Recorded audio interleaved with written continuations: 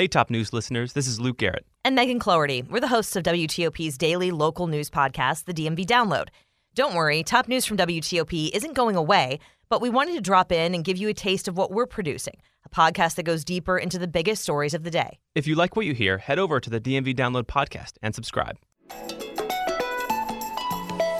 It's Monday, November 14th. From inside the WTOP newsroom, this is the DMV Download, brought to you by Steamfitters, Local 602. Get an estimate and learn more at steamfitters-602.org. Today, it's undeniable. There's a chill in the air, and the seasons are changing here in the DMV.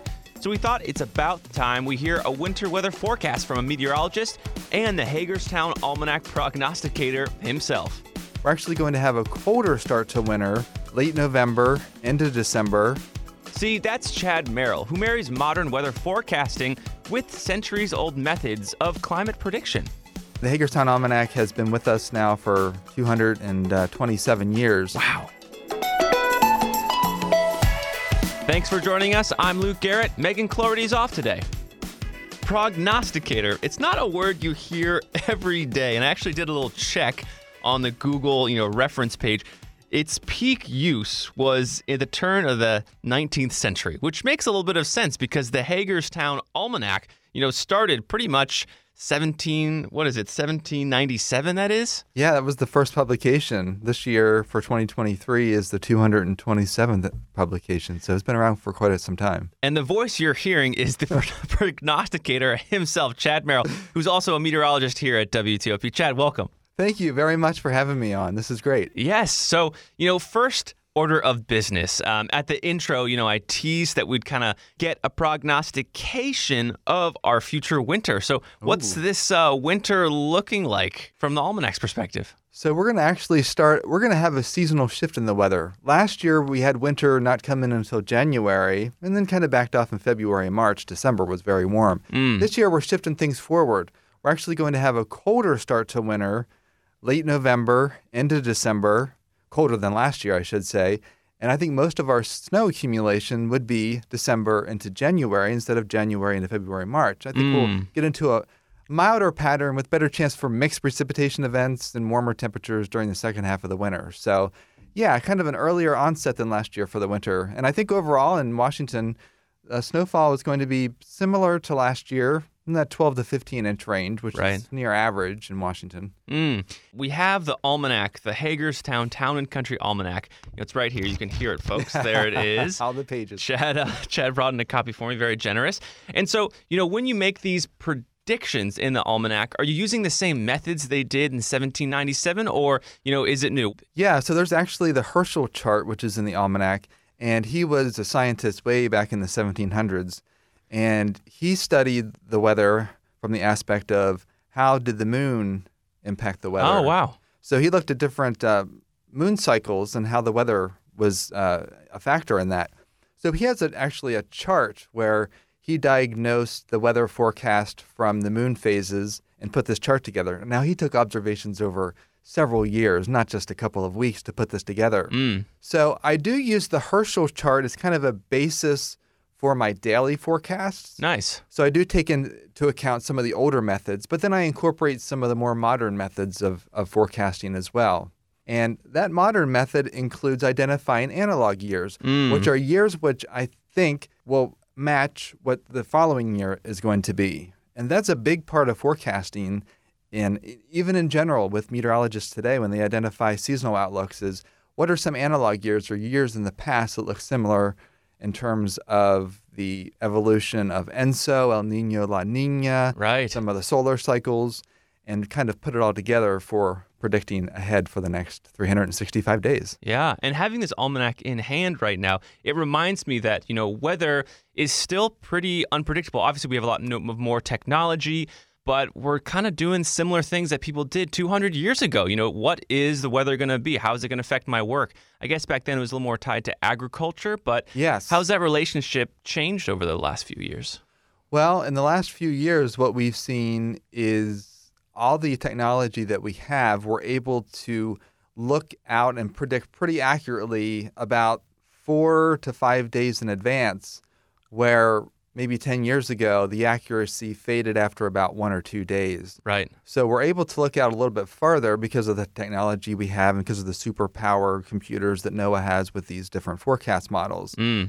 Seasonal outlooks are getting better in time, but seasonal outlooks don't take it on a day-to-day basis. The almanac has kind of a day-to-day basis, or groups of days in which the weather is going to be a certain way. But overall, it's the technology that has helped longer lead times for forecasting and accuracy versus 10 years ago and even 30 or 40 years ago. And you kind of hinted at this, but what does an almanac give you that you can't get, anywhere else? An almanac will give you not only the weather forecast for the next 16 months, at least you can see some of the trends in the weather, whether it's going to be a colder start to the winter, a hot and dry summer versus a wet summer. But it also gives you a table that shows the best days to plant your flowers. Because a lot of that, gardeners use the almanac because there are some correlations between having a good output of crop production or a good yield of crops or flowers, or having them survive longer if they're planted when the moon is in a certain phase, an up or down phase. Oh, wow. So that really helps gardeners come with or produce a very good yields for their garden versus just taking it on the whim and planting after the last frost. Right. It gives you a good lead-in, basically some good lead-in information. So how accurate are you? Like, do you kind of check yourself? How good is it? I do pretty good. In the almanac, it gives you the first frost and last frost dates. That's for Hagerstown, though. It's a lot different in Washington, D.C., because the weather's a little bit different. I find myself within 10 days of the actual first hard freeze and final hard freeze, which I think is pretty good. Yeah. So what I've noticed is that I follow a weather pattern pretty good in there. And there are times when I'm a little bit maybe overzealous with precipitation. Like last year, I had a couple of snow events in December that actually were rain events. Right. But the dates were very similar. So, overall, I follow the weather pattern pretty good. I'm usually off by, if I'm off, it's usually by like 2 or 3 days when a weather event happens. Like I think I forecasted, if you look in there, November 10th, I think I forecasted heavy rain, but not from a tropical system. Right. And I'm like, whoa, that's going to happen. That's going to happen tomorrow. Right. So, that's did just it. That's cool though. You publish this thing, and then like every day you're like, well, I totally called it. And we haven't really talked about the almanac itself. We've talked about its predictions, how it works, but people might be familiar with the Farmer's Almanac, but this is a notably different one. It's the Hagerstown Town and Country Almanac. What's the distinction between the two? So the Farmer's Almanac gives a national overview of the weather. The Hagerstown Town and Country Almanac is special in that it first began at a printing press in Hagerstown, Maryland. Wow. And the printing press is no longer there. It's the Maryland Theater in downtown Hagerstown. So the fellow that started to produce this almanac, and there's actually different varieties of local almanacs that have come and gone through the years. And the Hagerstown Almanac has been with us now for 227 years. Wow. So the distinguished factor is, A, it began with a fellow in Hagerstown, and B, it caters specifically forecasts for the Mid-Atlantic and gives you the planting information and the moonrise and moonset and all the different lunar and solar eclipses that could potentially occur that year. But the basis for this local almanac is specifically the weather forecasts are more catered towards the Mid-Atlantic, the day-to-day forecast, with kind of an overview of severe weather potential from the Mississippi Valley into the Northeast and Southeast. But it's more catered to the weather in the Mid-Atlantic than the Farmer's Almanac is, which is divided into regions and gives a real general overview of the weather for the month based on 7 to 10 day trends each month, where this one's divided up a little bit more fine-tuned for this area. Yeah. And so how'd you find yourself at the Almanac? Like you're a meteorologist, but how'd you get there? Well, the former weather prognosticator who had been doing the weather forecasts for, I think since the 70s. Wow. Yeah, he retired recently. So they were looking for somebody to fill his shoe. His name was William O'Toole, and he did a really great job with the Almanac. And he was interviewed by multiple outlets whenever he was doing the forecast for the Almanac. And so they needed somebody to carry on the legacy of doing the weather forecast. And I found out through a friend of mine in Hagerstown, because I used to work in that area. And I applied for the position, and lo and behold, I've been doing it now for a couple of years. Yeah, so it's not very frequently that you see an almanac hiring for a weather person because they're far and few between because there's only a couple of almanacs around. Right. No, totally. But you've liked it. Oh, I enjoy it. I love the long-term forecasting even before I got the position with the Hagerstown Town and Country Almanac. But then what I did was I incorporated that Herschel chart, which identifies the moon phase with the weather, and then used my own information that I've developed in terms of seasonal forecasting through the years, and incorporated some of the new methods into it, to see how my forecasts turn out. And I will say that my forecasts are pretty accurate. I find myself doing a pretty good job. Yeah. There's no way anybody's going to be 100% right. Right. No one's got a crystal ball. Yeah, it's just not the case. But being able to identify some of those analog years and then looking at climatology, what's the overall trend? The 30-year averages. Oh, wow. They show, do we get snow in November? Well, the storm could potentially produce snow in November, but more recently, probably not. Or, there's just a lot of factors that I have to consider when doing these forecasts based on some of the latest trends, too. Yeah. I mean, you bring up the topic of climate change. Almanacs have been here for 200 years. Like, if any place could really track that and chart that and have that data, like these published almanacs might. So, yeah. When you talk about climate change, how is it impacting this region from an almanac perspective? It is impacting the region, especially warmer summers, warmer nights in general. We have, in the Mid-Atlantic especially, more urbanized areas, and that leads to urban heat islands. So you get warmer nighttime lows, and that brings, overall warming trend. And with these warming trends that we are seeing, especially with the overnight lows, that brings more mixed precipitation events rather than all snow events in the wintertime. Warmer temperatures in the summer. Also, the Atlantic Ocean has been relatively warm. It's been in this warm cycle for the last 30 years. Wow. Very, very warm waters off the coast. And that can influence the rain amounts in the summer, actually can enhance rain, especially along I-95. So there's different climate trends that I've noticed with enhanced rain in the eastern part of the Mid-Atlantic, some drier spots to the west. In the Mid-Atlantic area, and also some warming temperatures, especially overnight. So all those factors I take into consideration when looking at the forecast ahead. And that's something that, when the almanac forecast back in the day, there was less urbanization and there were some cooler temperatures. I mean, we've noticed overall, if you look at the climate data, a warming trend is distinct. There's a distinct warming trend across many major cities in the U.S. and around the globe, too, but especially here in the Mid-Atlantic. Wow. So, for some listeners who might not have ever looked or cast their eyes upon an almanac, they might think these are kind of old things, not used. What do you say to them? Why would you kind of encourage them to pick one up? I would encourage somebody to pick up a Hagerstown Almanac because, again, you see the table that has all the different, the best days to plant flowers. There's also more resources in the almanac. We've incorporated some folks from the Penn State Agricultural Extension Office in Pennsylvania to write some very informative pieces on gardening and agriculture, and that really hits home with farmers. So it's a really good source of information for gardeners and farmers, and we're trying to incorporate some additional information into the almanac that you wouldn't typically get if you just go online to see maybe when the best day to plant flowers and so forth. So, and I've also incorporated some information from another meteorologist who specifically focuses on studying the stratospheric polar vortex, which can influence our weather. Whoa. So, yeah, trying to get some other resources into the almanac, helping to cater to not only folks who are interested in planting gardens and maintaining their garden throughout the year, but also for those who just have general weather interests, like with the polar vortex. Also with, there's an article in there about you see the Smokey Bear signs, low, moderate, high risk for fire danger. Well, what does that mean when you enter a state park? Yeah. Well, there's actually some significant meaning behind those signs, and there's some action that the park rangers take based on what the threat for the wildfires is. So for those who want to go out to the park and camping, stuff like that, these articles can help outdoor recreational enthusiasts kind of plan ahead and get an overall picture of not only weather, but how weather impacts other operations like parks and methods that they go through and so forth.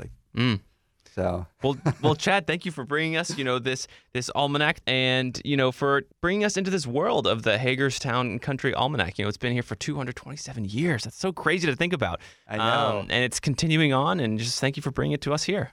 and we also have on the website almanac.com now. Almanac with a K. Oh, I was about yes. And that's the old spelling of the almanac.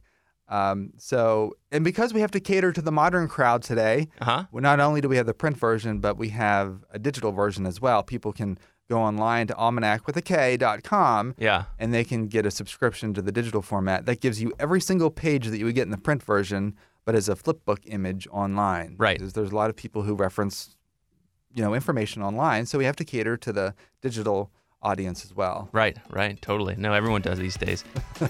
Chad, thanks again. Absolutely.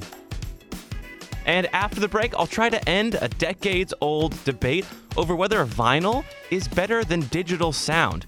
We bring in our audio engineer at WTOP. Stick around. Backed by the experience of its hardworking members, Steamfitters Local 602 is ready to take on your next commercial, heating, cooling, HVAC, or refrigeration project. Steamfitters Local 602 adds value to our community through its partnerships with local contractors and building owners, all while keeping the focus on improving the lives of its members and their families throughout the DMV. For work that's on time and on budget, go to steamfitters-602.org to schedule your next project. That's steamfitters-602.org. Steamfitters Local 602, changing lives. Explain your DNA on 10 cases, man. You're inside the police interrogation room with the alleged Potomac River rapist. I'm not guilty on any of this stuff. So calm, so reasonable. Could this be the man who terrorized women for 9 years before murdering a brilliant scientist 2 decades ago? Experience one of the most fascinating true crime podcasts available. Join crime reporter Paul Wagner for Unknown Subject, Season 3 of WTOP's American Nightmare series. Search American Nightmare Podcast on all podcast platforms. And before we go, David and let me introduce David. David is an engineer here at WTOP. The sound you're hearing is really made possible by this guy, David. Welcome. As part of a larger group of people. A lot of people go into the way that the sound gets to you. David. It's not just me. Very fair, very fair. Anyway, I'm bringing David on because I want to end this debate forever. The debate of, is vinyl, like a record player, the type of sound you hear from that medium, better than the digital sound we hear through our phones? I think vinyl's kind of gotten really popular. It's even outselling CDs. Take it away, David.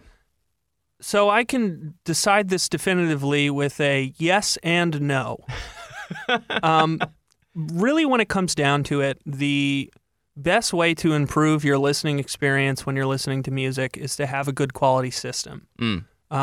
Most of the audio that we listen to and where we get it from has high enough audio that 99.9% of people are not really going to find a difference. If you're on Spotify, if you're on Apple Music, what have you, they're going to play music in a way that sounds natural to your ear. Got it. If you have a nice big speaker system, big speakers have the ability to produce larger frequencies, lower frequencies, fill out the soundscape better. Right. That's going to be better than a phone. Yeah. Maybe sometimes people have a vinyl system that they hook up to said nice speaker system, and they find that it's a better experience. Right. There's pieces of vinyl that are also played out differently than when they come from a digital source. That's the, quote, warmness that you find that people talk about, how vinyl is much more warm and natural sounding. Right. It has to do with the fact that the sound wave is analog.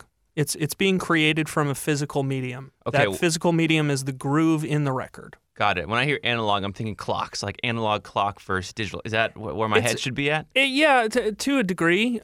So when you think about it, if you're going to take a smooth curve and represent it in zeros and ones, eventually you're going to have to decide that 0 and 1 is at a step.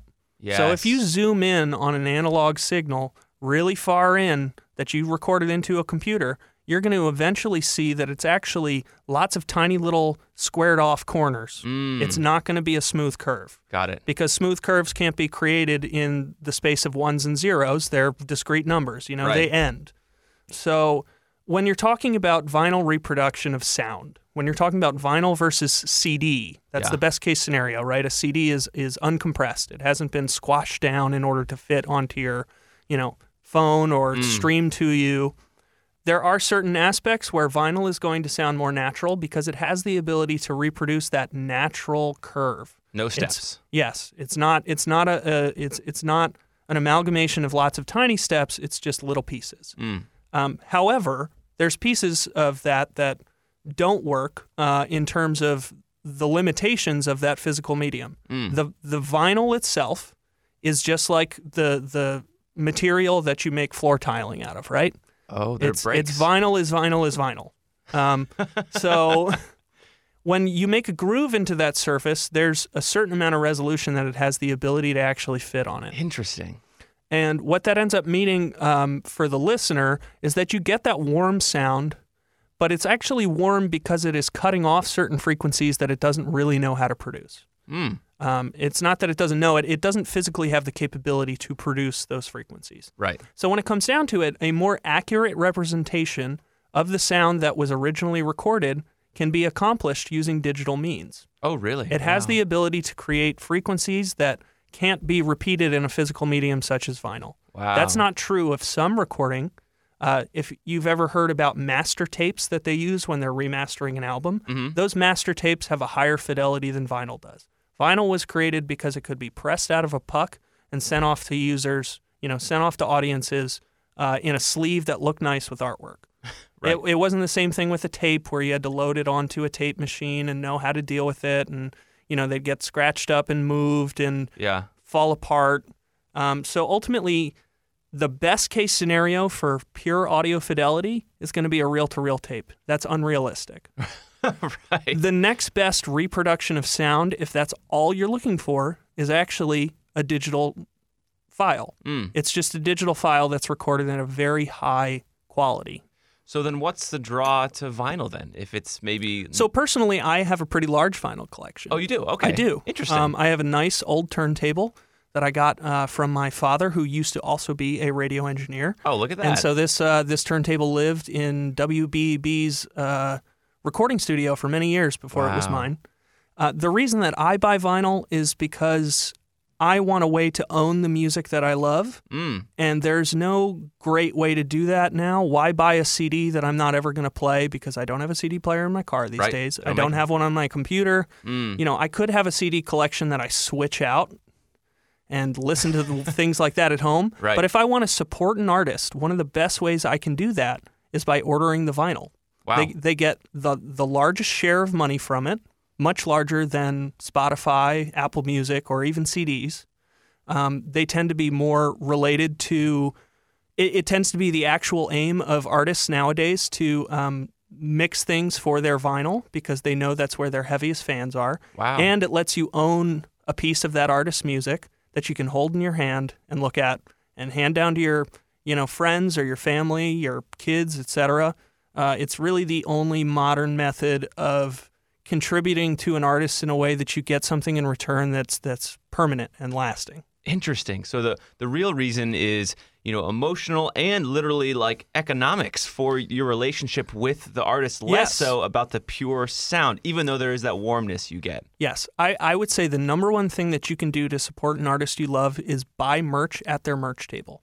It has the best it has the best return for them. And it gives you something to remember them by that's not a code on a piece of paper that says, I own this on Spotify. And with that, that'll do it. Thanks, David, for enlightening us about the world of audio. Anytime. And that'll do it for us today on the DMV Download. We're brought to you by Steamfitters, Local 602, and our music is by Real World. Give us a review and rate our show if you get the chance on Apple Music, on Spotify. Give us stars and let us know how we're doing. You can also find us on social media and dmvdownload.com. The DMV Download podcast is a product of WTOP News. Listen on 103.5 FM in the D.C. area, 107.7 FM in Virginia, 103.9 FM in Frederick, Maryland, online at WTOP.com, and on the WTOP News app. Unfortunately, WTOP cannot be found on vinyl. Have a good night, and I'll see you tomorrow.